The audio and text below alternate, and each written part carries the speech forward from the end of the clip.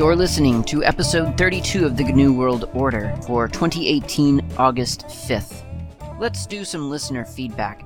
First up, we have a message from Dave Morris, who you may or may not know from Hacker Public Radio. He's one of the upper admins, upper echelon of admins, and I say that because he actually does stuff, on a weekly or daily basis and shows up for the community episode recordings where they review everything that's been played on Hacker Public Radio for the past month. So Dave is a really smart guy, as it turns out. I know this because he did a series. He co-hosted a series with a guy named Be on Hacker Public Radio about awk and how to use awk. Now, I have had an O'Reilly book, the one, called It's Sed and Awk, and it's got two animals on the cover, which I guess are supposed to be representative of Sed and Awk. And it's a great book, but I kid you not, I've had that book for years. First on my physical bookshelf, and then once I got a proper e-reader, it kind of transitioned. I repurchased it in a humble bundle thing as an ebook. So I've now got it on my digital bookshelf, and I swear to you, I read it on the plane from the U.S. to New Zealand. Didn't, for whatever reason, and this is no fault of the book or the author, it just wasn't resonating with me. It just wasn't working for me. And so, and I keep thinking, I gotta learn awk.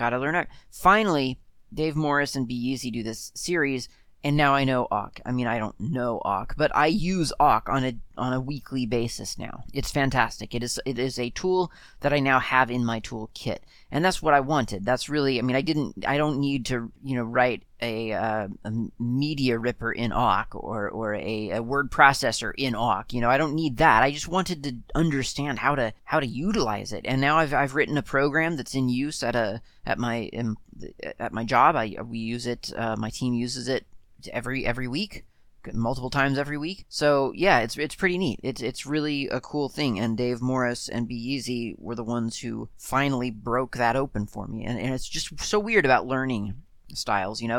Why was it better for me to sit down? What I did was I took all their episodes. I think there were 11 at the time. I took them all, downloaded them, and then I sat down with my computer at a table and just played the episodes and followed along. It was very methodical and very, I guess, interactive in a way. Or very active anyway. And I could have done the same thing with a book. It would have worked, I guess. But for whatever reason, the way that Dave Morris and Be delivered the material was right for me. And maybe it was a combination of things like, right, good timing, a clear and present need to learn awk because I had to write this. I wanted to write this tool that we would use at work. So maybe it was a combination of things. I don't know. But it was really great. If you have not listened to this thing, you should go listen to it. So his email has nothing to do with that, but I guess in a way it's sort of related. So I was talking about something in episode 1226, and I don't really remember what I was talking about in that episode. But Dave says, you probably know this, but I didn't hear you mention it. You can substring bash strings in variables without using pipes, because the parameter substitution features include this capability. I did an HPR show on this, number 1648. There is a little advertisement for Hacker Public Radio. So if you go to hackerpublicradio.org/eps/1648_ summary.pdf or diagram.pdf, you can see a bunch of the topical information about that episode. But here's his example, which I think is worth doing. So if you do, for instance, he just does and this is in bash. So var equals quote. Let's do just klaatu. No, let's do hello. That's a good one. So hello. So that's 1, 2, 3, 4, 5 letters in the word hello, right? So if I do an echo $var, we get the word hello echoed back into our terminal. That's to be expected. But now what would happen if we did, for instance, echo quote $brace var colon 0 colon, let's do 2 brace close quote. Now we get HE echoed to our terminal. Let's try something different. I'll hit the up arrow and I'll change that from var colon 0 colon 2 to let's do var colon 1 and then colon 5. And then we get elo, no H, because in bash, like many things, Lua being the exception, like many things, the arrays start at 0 in bash. So I say array because I'm assuming this basically is turning that string into a character array. So yeah, we've got elo, and then if we just did, for instance, 0:5, then we would get the whole thing. We would get the whole word, and we do, yes. So there you go. You can cut up things in Bash by defining the position that you want Bash to start or stop at. And you have to use this convention of $brace, and then the name of the variable that you're cutting up, and then :start, :stop, brace, quote. I think it does technically work without the quotes. Yes, it does, but I'm pretty sure I read somewhere that it's highly recommended to retain the quotes. I mean, whether or not I read it doesn't really matter. It is better to keep the quotes. Point being, that's something that you can do in Bash, and I did know that. I've definitely used that before. Probably not as often as I guess I could. I think, if I had to guess, I think I probably tend to avoid this, and by avoiding it, I mean these days I don't even think about it usually, but I believe that I probably avoid this because it's very non-portable, which, I mean, it's funny because I keep saying, oh, who cares about portability on Bash because everyone can install Bash, and there's a lot of truth to that. And yet I still have this tendency to avoid Bashisms, and I'm very, very conflicted about this topic because on one hand, as I say, Bash is free, it's open source, you can put it on pretty much anything these days. Honestly, I can't think of what you can't have Bash on, and it's a great shell. I love it. I think Bash is fantastic. So it's funny that I keep trying to avoid Bashisms, even though on the other side of the coin, I feel like there's not really a good reason to avoid Bashisms, and yet I still do. And I think part of that early on was just because I felt portability was a good thing, just because that's how I feel about computing. But when I moved to New Zealand, my workplace was TCSH based. That we didn't use Bash there, we used TCSH. Partly, I think, because of historical, it's been around since the 90s, this place that I worked at, this movie company, and so they had a lot of internal just scripts and processes that assumed you were on TCSH, because that's what the IRIX systems that they used to run used, so that was what they used. So I kind of got used to using TCSH in earnest for a good 3 or 4 years, or however long it was, and that kind of reinforced that. So if you open up TCSH and do set var equals hello, and then do an echo $var, that works, hello. Okay, that's cool. So now if we do an echo quote $brace var :0:2, let's do that. Brace and quote bad modifier in $0. So that doesn't work. That's not something that TCSH knows how to do. So if you've got that in your script and someone tries to run it on something that's not as Bash fluent or Bash friendly as, well, Bash, then it will not work. So I imagine that's probably why I avoid it. But frankly, there are so many features on Bash that I think if I needed that feature, then I'm pretty sure I would just use it and just say, hey, in order to run this script, you got to run Bash. It's just that simple. And it's not, and there's no, it's just so common. I mean, you can have Bash on Windows now, as far as I know. So it's pretty much everywhere. And hey, speaking of things that are everywhere, Dave Morris's second comment in this email is about Python. And he says that he hasn't really gotten into Python that much, but the indentation thing has really bugged him, and he's not sure that might be kind of why he hasn't gotten into Python all that much. And I gotta sympathize with that. I mean, the indentation thing in Python is really, really difficult, I think, to get around. If you don't like that, I think it's really hard to get around, especially when there are other languages out there that are, in terms of ease of entry, are as very, very similar to Python in terms of, can I teach this to someone in 3 months? I think there's a huge argument that there are a lot of languages out there, I mean, Lua being one, that you could teach a newcomer this thing and then they would be able to write programs for themselves. I think Python, the major advantage for me about Python, I think is all of its libraries, right? All of the modules. I mean, that's the classic argument for practically any language. The more that is already done for you, the the easier that language is perceived to be, because no matter what you want to do, there's a library for it, so you no longer have to program as much.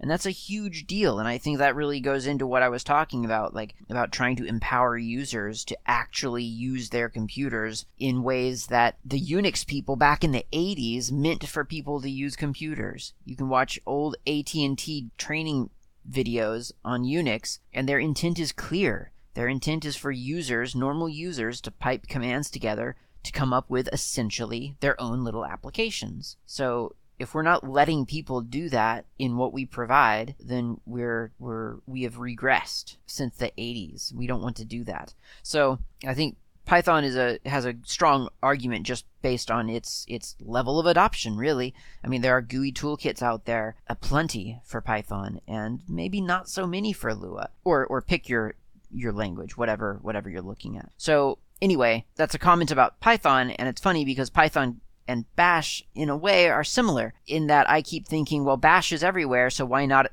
embrace the Bashisms? And I say that very sincerely. I'm not saying that sarcastically or as if though I'm being flippant, like, oh, people who say that are stupid. I'm actually saying that. Like, I really do believe that embracing Bashisms sometimes just makes sense because, like, there's all these features, and if you try to not use them, then why are you even using Bash? Why are you scripting in Bash? Why not just script for something else like TCSH? And then there's the argument, well, but now I'm doing things in TCSH, and there are certain things about TCSH that Bash will not do.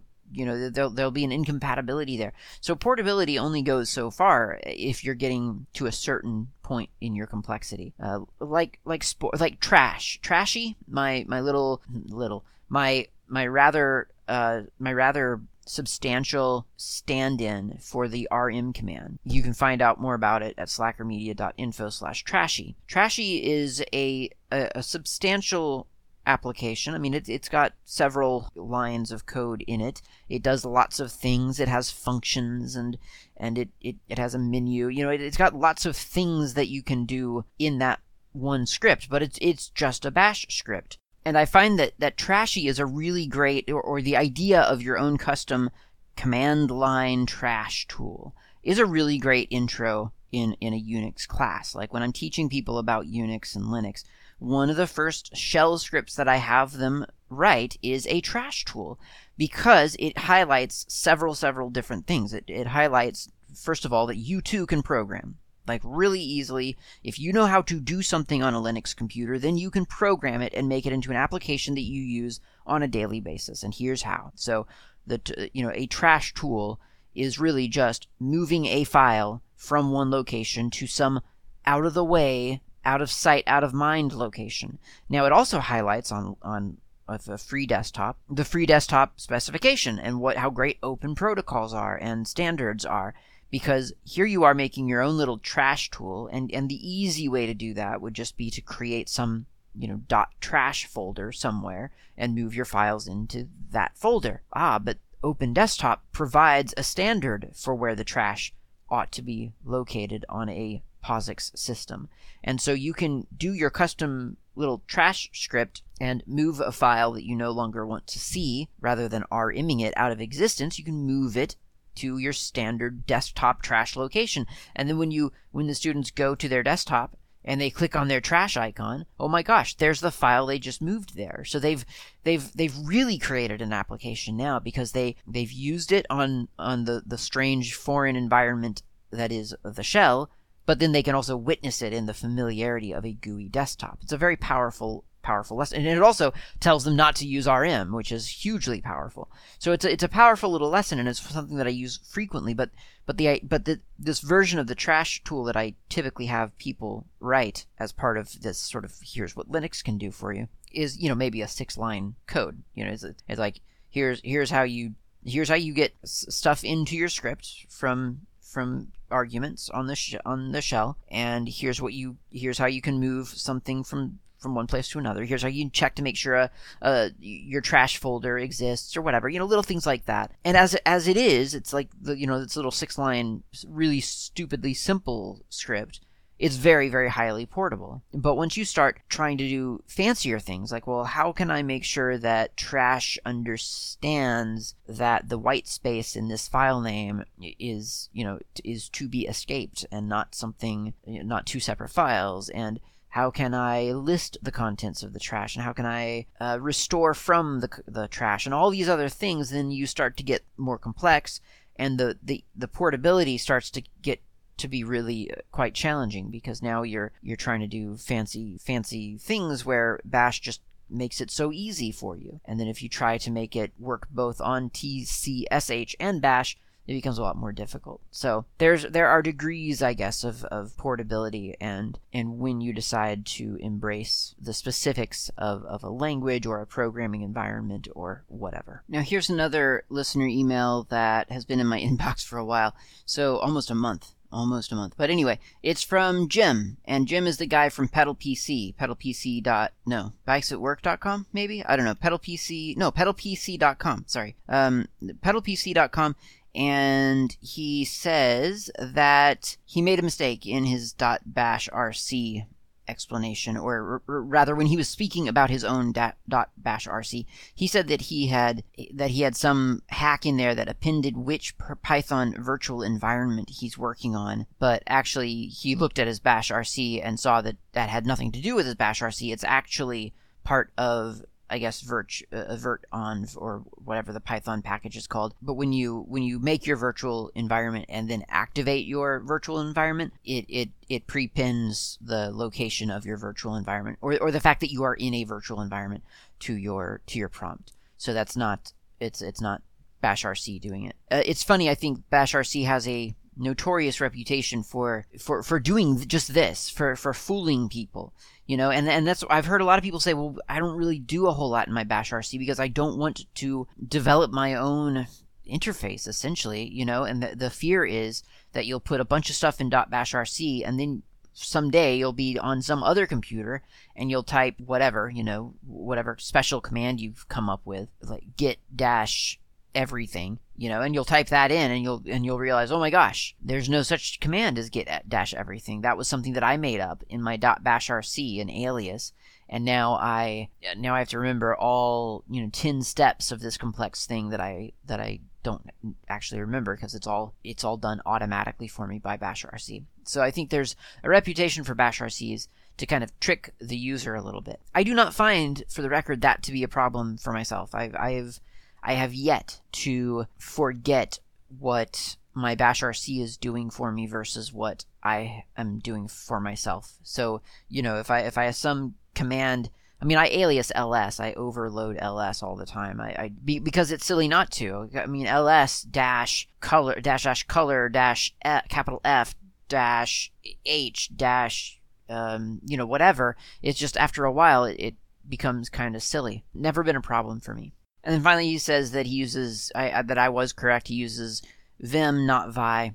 And as I said in the episode where I was originally reading his email, if you've never tried pure Vi, you should go try it sometime, because you will be amazed at the things that it does not have that you take for granted in Vim. Okay, and then finally he notes, because I was speaking about, hey, I want to get my show on more syndicated networks and sort of increase awareness of, hey, I'm out there. I have a show about Linux, sometimes an informative one. And he says that there is an aggregator that I believe I mentioned specifically, and it's called Stitcher, and he says that they monetize podcasts by inserting advertisements inside the podcast.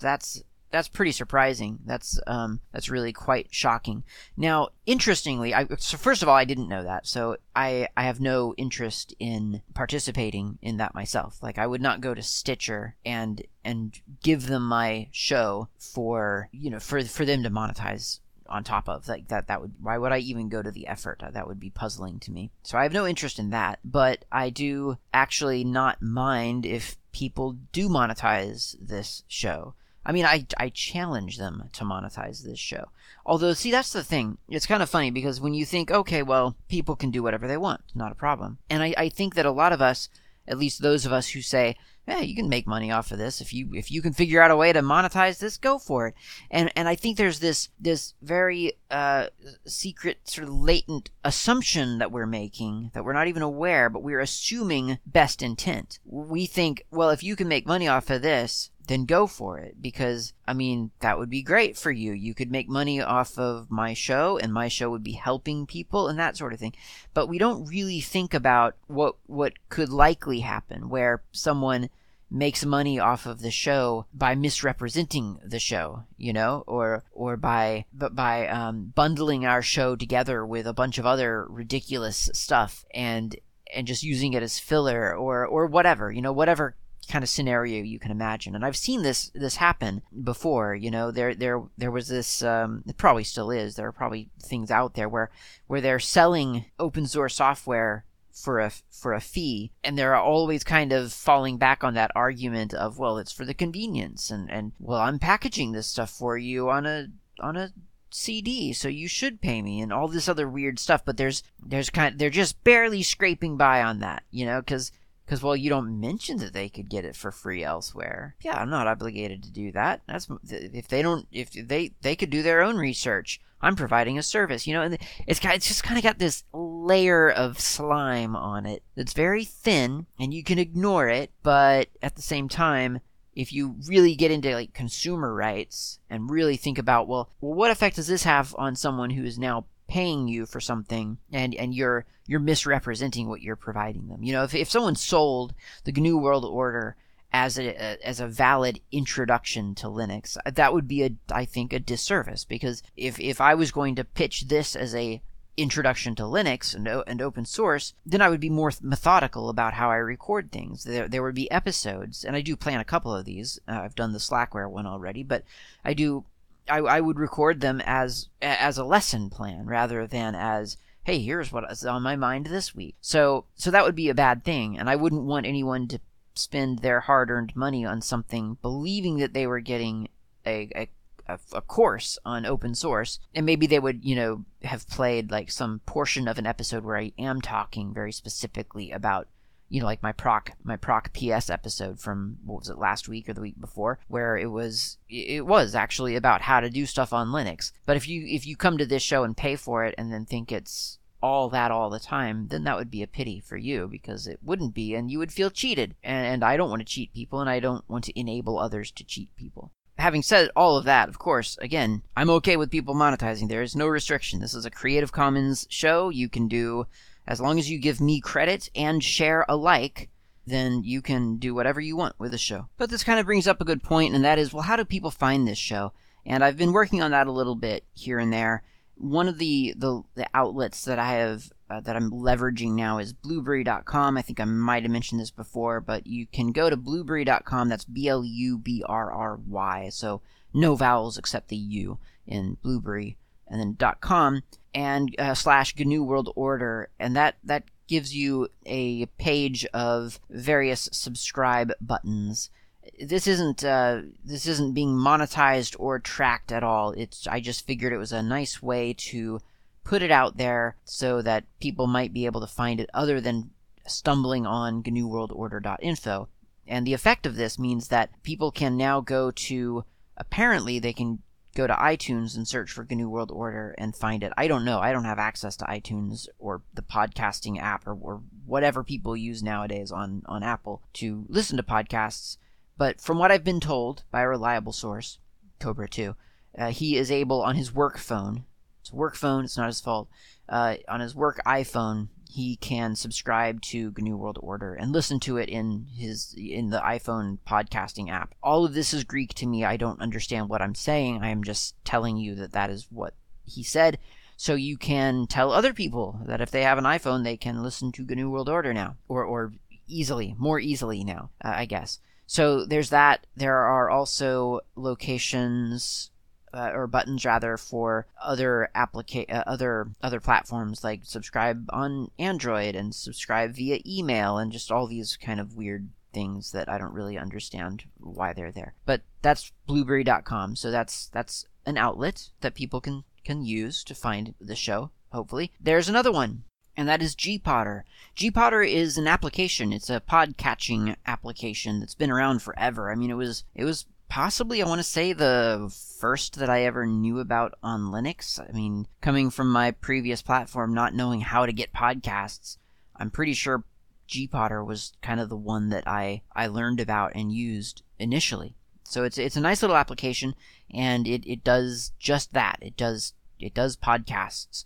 But what it also happens to do, in addition to being a desktop client for you to manage your podcast listening in, it happens to have a big catalog of great podcasts. So if you go to gpotter.net/podcast/gnu-world-order-linux-ogcast-7, then you will find this show. I'm working on getting that URL a little bit friendlier. I recently emailed Gpotter and got publishing rights to it or whatever, or, the ability to manage these shows that I happen to own.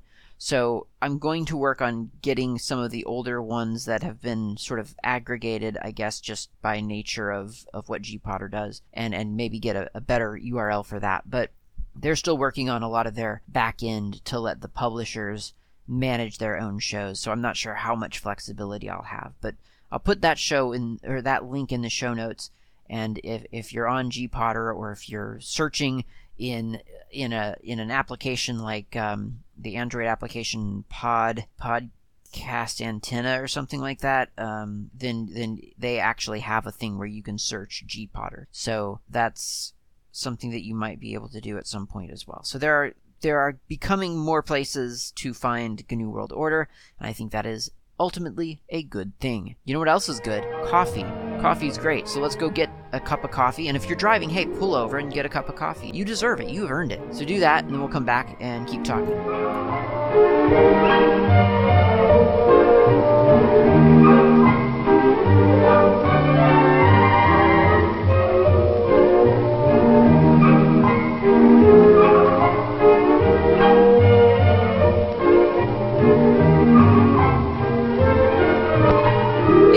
My voice now, I'm assuming that you have coffee. I have my coffee. It's right here. It's a custom blend, I have to say.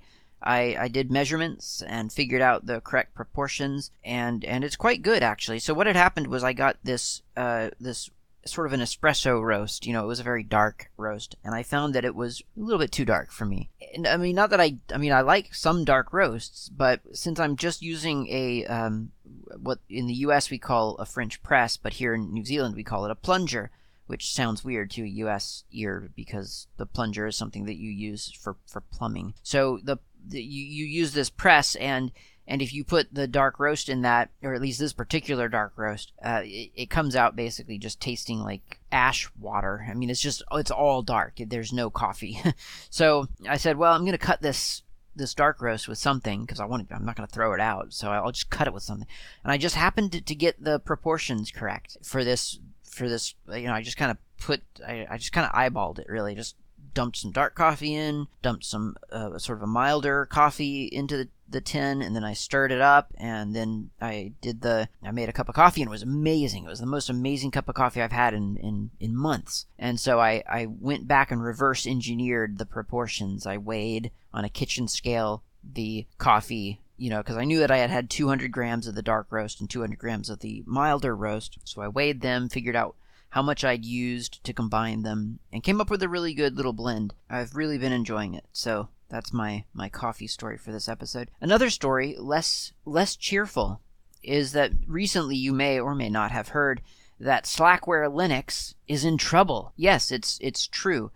Patrick Volkerding, the maintainer of Slackware since 1992 or whatever it is, posted on the official Slackware forums at linuxquestions.org that he has not been getting paid from the Slackware store. He's not been getting his cut from the Slackware store. So all those past episodes where I say things like you should subscribe to Slackware Linux, it supports Slackware, and you also get a disc every time Slackware is released, or you should go buy the Slackware book from the store, or whatever.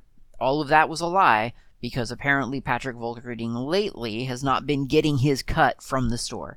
Now, the store, interestingly, is run by some other third party, and I don't know too much about who these third parties are, but I kind of always assumed it was some kind of natural evolution from where Slackware originally was available from, which, like Walnut Creek and CD-ROM.com, which those are not valid anymore, so don't bother. But they're I kind of assumed that it was some kind of branch off of that. I could be making that up. It might just be some random people that Patrick Volkerding met who said, yeah, we know how to do e-commerce, and that's how it happened. Who knows? Point being, I subscribe to Slackware. Well, I used to anyway. I subscribed to the Slackware releases, so I got a DVD every time it was released. It was sent to my doorstep by mail. I would always, anytime I moved, which is fairly frequent, I would email the store and tell them my updated address, and it always seemed to be pretty good. They tracked me pretty well. Like they didn't lose track of me ever. They always responded to my emails. So I don't know, I felt pretty good about it. And there was this person at the store named Therese or Teresa or something, and I used to get emails from her when I would donate, because sometimes I would just make a donation, because I use Slackware a lot, if you haven't noticed. I rely on it, so I figured, well, I'm going to donate some money. I'm going to throw some money at this project. So I would click on the PayPal donate button, and there was this kind of PayPal interface that did not require me to have a PayPal account in order to use. It was quite nice. I could give my credit card or debit card as a one-time thing. It wouldn't store my information or anything, or at least that's what they were saying. And it would be deducted from my bank account, and it would go through PayPal, and I assumed it would go to Slackware. Apparently, it goes to Slackware Store, and they haven't been forwarding a cut to Slackware. This is quite disturbing to a lot of people. I mean, it's disturbing probably to Patrick Volkerding, probably very much so.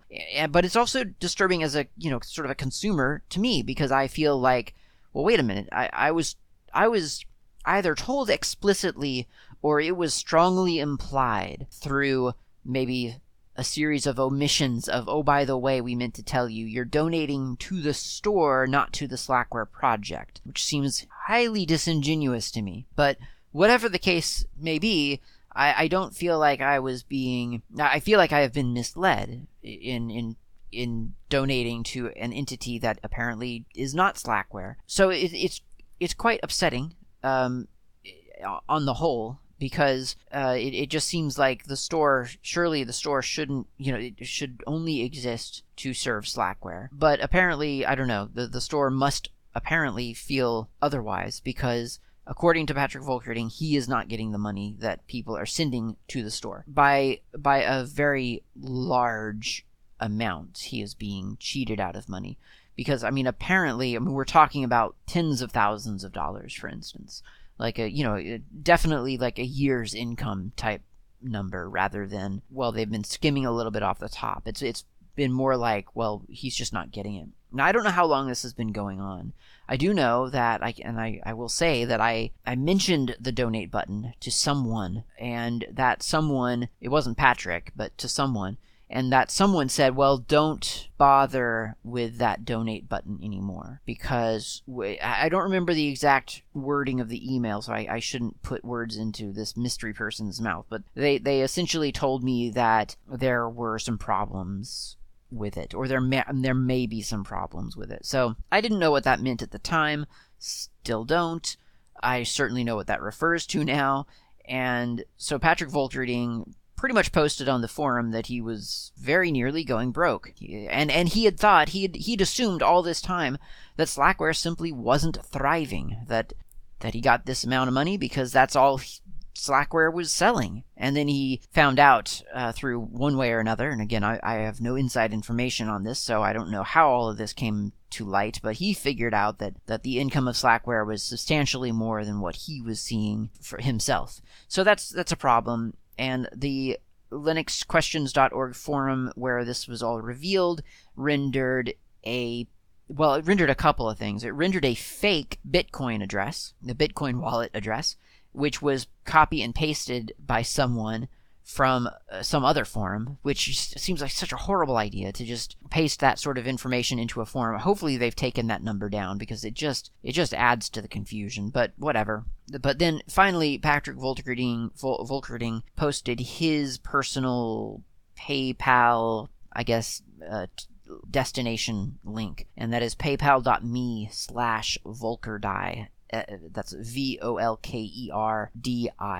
And that's his standard Volkerdi. That's his username typically.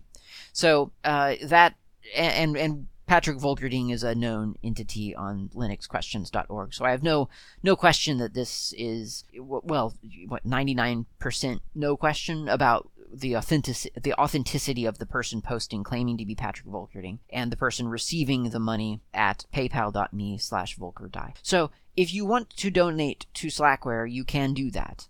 And that is paypal.me/Volkerdi. And I don't really say this that often. I used to earlier in the show, like in episode 2 and 3 and thereabouts. But I don't take donations for GNU World Order. I don't take donations for Hacker Public Radio. I don't take donations for Chronicles and Commons. I don't take donations for slackermedia.info. I just don't really tend to take donations because I don't tend to need them. Now, that's not to say I won't take a free server account or a free this or free that, a free coffee, heck.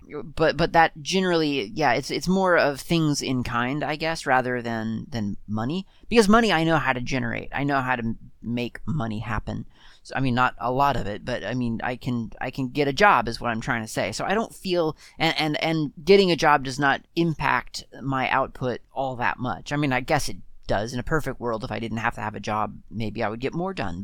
But I don't feel like I need to go out and solicit money, and so I don't. But if you want to donate to any project that I do, whether it's this show, GNU World Order, or slackermedia.info, my tutorial site about Linux and multimedia, and as the name suggests, Slackware, then by all means, donate to paypal.me/Volkerdi. That's it.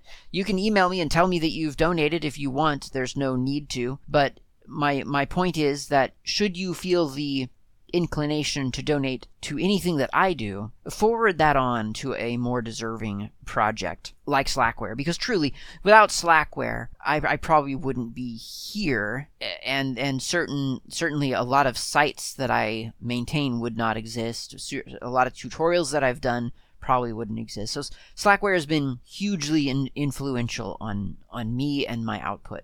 So if you want to donate to something, then Slackware is a great target. A donation to Slackware I would consider as a donation to me. But this opens up a larger topic for me that I think about, fairly frequently, I guess. And that topic is money, really. It's an important topic. It's something that affects most of us, whether we like it or not. And I've done a couple of Hacker Public Radio episodes recently about money and how we are told to manage it versus some of the things that we do to manage it, and some of the things that you can kind of work your way into, and so on. And you can go listen to that if you want to, but I'm really speaking very specifically here about money and the internet. And by the internet, I mean the internet as well as open source projects on the internet. A long time ago, way back when, the internet didn't need money, it seemed like. There was this magical thing about the internet where nothing cost money. Everything was $0. In fact, some things paid you to partake. I kid you not. Some of the earlier internet sites would literally pay you to, sign up. PayPal, famously, when they first opened PayPal, I remember, people were getting PayPal accounts because they would give you, $5 or something stupid like that for signing up to their stupid service. And look where it got them. It worked. So, and I'm sure there are a lot more stories about the dot-com bubble, about money and how free everything was and how great it all was. And of course, we all know that the dot-com bubble did eventually burst and things kind of fell apart. How big of a deal was that? Did that actually influence the internet that much? I don't know. I'm not sure. I've never really studied this sort of thing myself. But I do notice that it seems like now people are asking for money to stay online. It seems to be a really a big problem for some reason. Like, I cannot maintain a web presence unless I get paid for it. And I'm not really clear on what that is, what's causing that. And I keep thinking, well, there's got to be something about the internet that's costing people money, because they all seem to open up a Patreon account or they have a donation button or whatever. So what is it about the new internet that apparently costs money to maintain a presence on, whereas the old internet seemed like everyone could have a podcast or a website or whatever, and it was just there. Nobody needed money for it. It was just there. And I guess this is a sincere question. It's actually this is not rhetorical. This is a question. Like, what is it? What's going on? I know that there are no longer, GeoCities and all these little sort of freebie, pseudo internet communities where you can just go and establish your presence on those. But there are other places, right? There are other things out there. But even like a lot of those other places, eventually they're going to ask you for a donation for taking part on their community. So yeah, it seems like the internet needs money, apparently.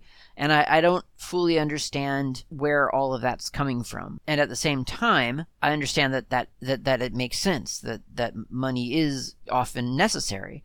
Certainly if my show was very popular and had, 4 times as many downloads or 100 times as many downloads, I'm assuming someone from the host of the server would contact me and let me know that I needed to, pay more for more bandwidth or something. Or maybe I would, if I was self-hosting it out of just my closet, then maybe I would have to implement some failovers and some redundancies so that when people are flocking to my site to download the latest episode, they're not getting timeouts and things like that. So maybe I would feel this crunch if I was internet famous or something. But I don't know. I'm not feeling it. I've not felt it in the past, however long I've been doing this show. 12 seasons now. Every season is pretty much a year. So no, not 12 years.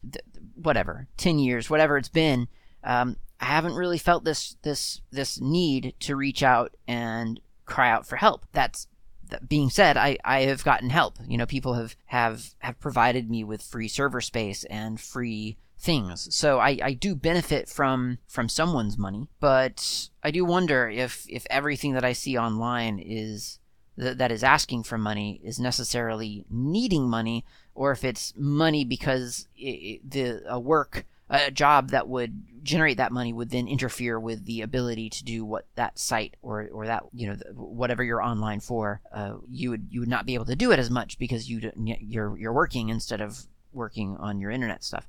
So I don't know. Money is apparently a problem on the internet, in the modern internet. And I think that the danger, I guess, is that a lot of people anyone can ask for money, right? So you can just be anybody on the internet and say, hey, in order to support this site, why don't you give me some money? That's not necessarily anything. You might not even be doing anything really online. And once you get that money, you might stop doing things because now you've got maybe anxiety over what you have to do because now you've got money and now people have expectations and, the relationship changes and all the other politics of money and what it involves. It's a drag. Like I say, it affects all of us in one way or another, whether we like it or not. But I think it's important for open source projects, and I'm being very broad in my definition of open source projects. I could even say open source and open source supportive projects. So, podcasts, things like that. That if there's a need for assistance, that people are not afraid to ask for assistance. And I guess the reason that I'm thinking about this is because I've seen several projects in my time kind of fade away in one way or another. And sometimes they just fade away because there's a loss of interest or real life gets in the way, whatever. But other times, people have said explicitly, like, I'm stopping this thing because there's not enough interest or because it's becoming too much for me to handle. And whenever I see that, me and other people, I think the natural impulse is to say, well, why didn't you ask for help sooner? Like, why are we only hearing about this now? So it's really important, I think, to not be afraid to ask for help, which I think at least in the US, it's very, very downplayed. It's very looked down upon. And it's also hard. It's difficult to ask for help because you feel like you're admitting weakness, or you feel like you are bothering people, or that you are making people give you money and you're not sure if they even have money in the first place, so it's really kind of hard to ask for money, and so on, or support, time, whatever you're asking for. So all of this kind of harkens back to the very early days of DistroWatch. DistroWatch.com, of course, is a pretty well-known site among, the Linux, the sort of rabid Linux community. People who really like Linux and like to keep their finger on the pulse of Linux. DistroWatch is the place to do that because they watch distribution of Linux. They report on what Linux distributions are out there. Well, there's a distribution of DistroWatch that is a podcast, the audio version of their weekly newsletter. And the podcast is called DistroWatch Weekly. They haven't posted, at least to my feed, I haven't seen anything since January, or so. But they've been pretty steady for the past, I don't know, a very long time, 8 or 9 years probably. And the guy, as far as I know, who kind of started the podcast was, I think his name was Bruce, if I recall correctly. And he would do this DistroWatch Weekly show and just read the newsletter. And it was really well done. It was very straight and didn't have a whole lot of Bruce's opinion, or whatever the guy's name. I think it was Bruce. It didn't have a whole lot of opinion in it. It was very straight, very sort of delivered. This was what was written on DistroWatch Weekly, and I'm going to read it to you. And it was very appreciated. I used to listen to it all the time. Really enjoyed it. Never emailed the guy. Never talked to him. And then one day he said, I'm going to stop doing... I'm stopping DistroWatch Weekly because I'm not really sure if anyone's listening to it or if anyone appreciates it, because no one ever told him that he was doing a good job. I felt horrible. I felt so guilty. I still feel guilty because I'm pretty sure I've talked about this before on this show. So I'm still talking about it, probably 8 or 10 years later.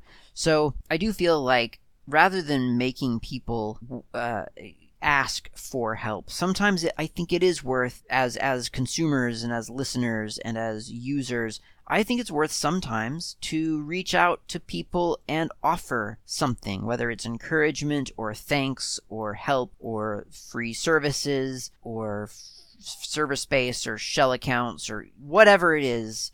I think it's probably worth sometimes getting in early and making that offer, putting it out there, saying, hey, look, I appreciate what you're doing, and here's something that I might be able to offer to you to help make your life easier. Now, to be fair, I don't know, if I had done that for Patrick Volkerding, I don't know that he would have taken me up on the offer, because we're all human, and sometimes we think, no, I don't need any help, I'm fine. I'm fine. And then suddenly you look at your bank account one day and you think, I'm actually not fine. This is a problem. So I don't know. And certainly this is not a cry for help. I am not soliciting you, dear reader, to email me telling me how appreciated I am. I get lots of great feedback from all of you, and I appreciate it. What I'm really just saying is to keep an eye out there. Keep an eye on that there internet, and look at the services that you use, and see if there are times or places where you can make a deeper connection. And I think ultimately, the old internet versus the new internet, the difference really was that personal connection. And it's funny, it's very funny, because these days we have all of these fancy social medias, and we have all these ways to make each other feel happy and send each other emojis. But I don't know, for my money, seems like the old internet was a lot cozier than the new internet. Maybe that's just my perception. But on the old internet, you could go to a site and you could read the thoughts of the webmaster or the webmistress, and you could contact them, you could email them, or find them in IRC, or find them in a forum, and make some kind of connection and let them know that their efforts are being appreciated, and so on. And these days, I don't know, even if there is that ability, it just seems like there's so much signal to noise dissonance that I don't know that comes through on the new internet. And so I'm encouraging you, in whatever way possible, to treat the new internet like the old internet. Make it an old, homegrown neighborhood internet again, and contact the people that you appreciate. let them know that what they're working on is something that you are monitoring and that you are appreciating and that you are using or whatever. And I don't know if it's always money that's needed. Maybe in some cases it really is, and in other cases I don't know that that's actually what it is. I think it's sometimes the desire for the abstract acknowledgement that money represents. And I don't think, my general philosophy on money is that that's not a healthy thing, that money is an abstraction of how we actually feel. That's not healthy. That's less healthy than just working together on something and making money kind of not so important. And I realize the level of irony of all of this sort of talk coming from me, someone who is not really super social. I don't do well around people that often, or certainly crowds, and I don't know how I come across via email. Maybe I come across like I don't care about the people who email me or something. I'm not sure. I don't know how I come across to other people, obviously, but it's weird for me to be talking about how we should be more communal and sort of bind together and build great things. But at the same time, it's really not weird for me to be talking about that, because that's what we're doing.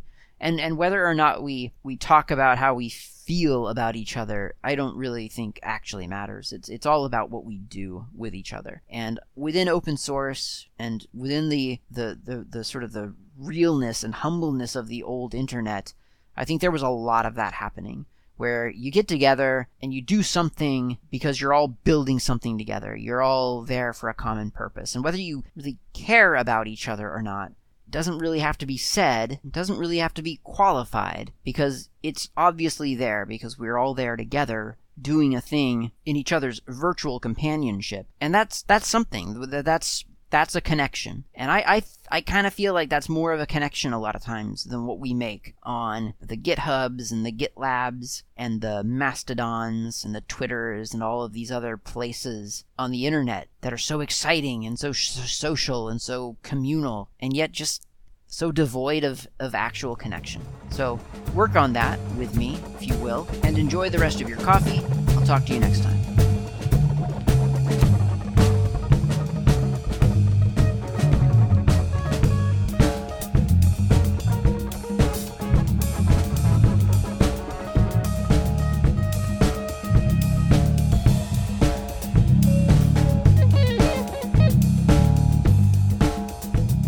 Thanks for listening to GNU World Order. I have been Klaatu, your friendly host. Feel free to contact me online. I can be found on IRC, on the Freenode network, as Not Klaatu. I often hang out in the Ogcast Planet channel, the Slacker Media channel, and a few others. Or you can just message me directly. I have no problem with that. I'm also on Jabber as Klaatu at 404.city. You can also email me. I'm Klaatu at member.fsf, as in freesoftwarefoundation.org. And finally, you can find me on the Mastodon network at mastodon.xyz/@Klaatu. Generally online, I'm either Klaatu or not Klaatu. This show's website is gnuworldorder.info. You can also find me posting shows on hackerpublicradio.org, and visit my info site, slackermedia.info, all about multimedia and Linux and open culture. Thanks for listening, and I'll talk to you next time.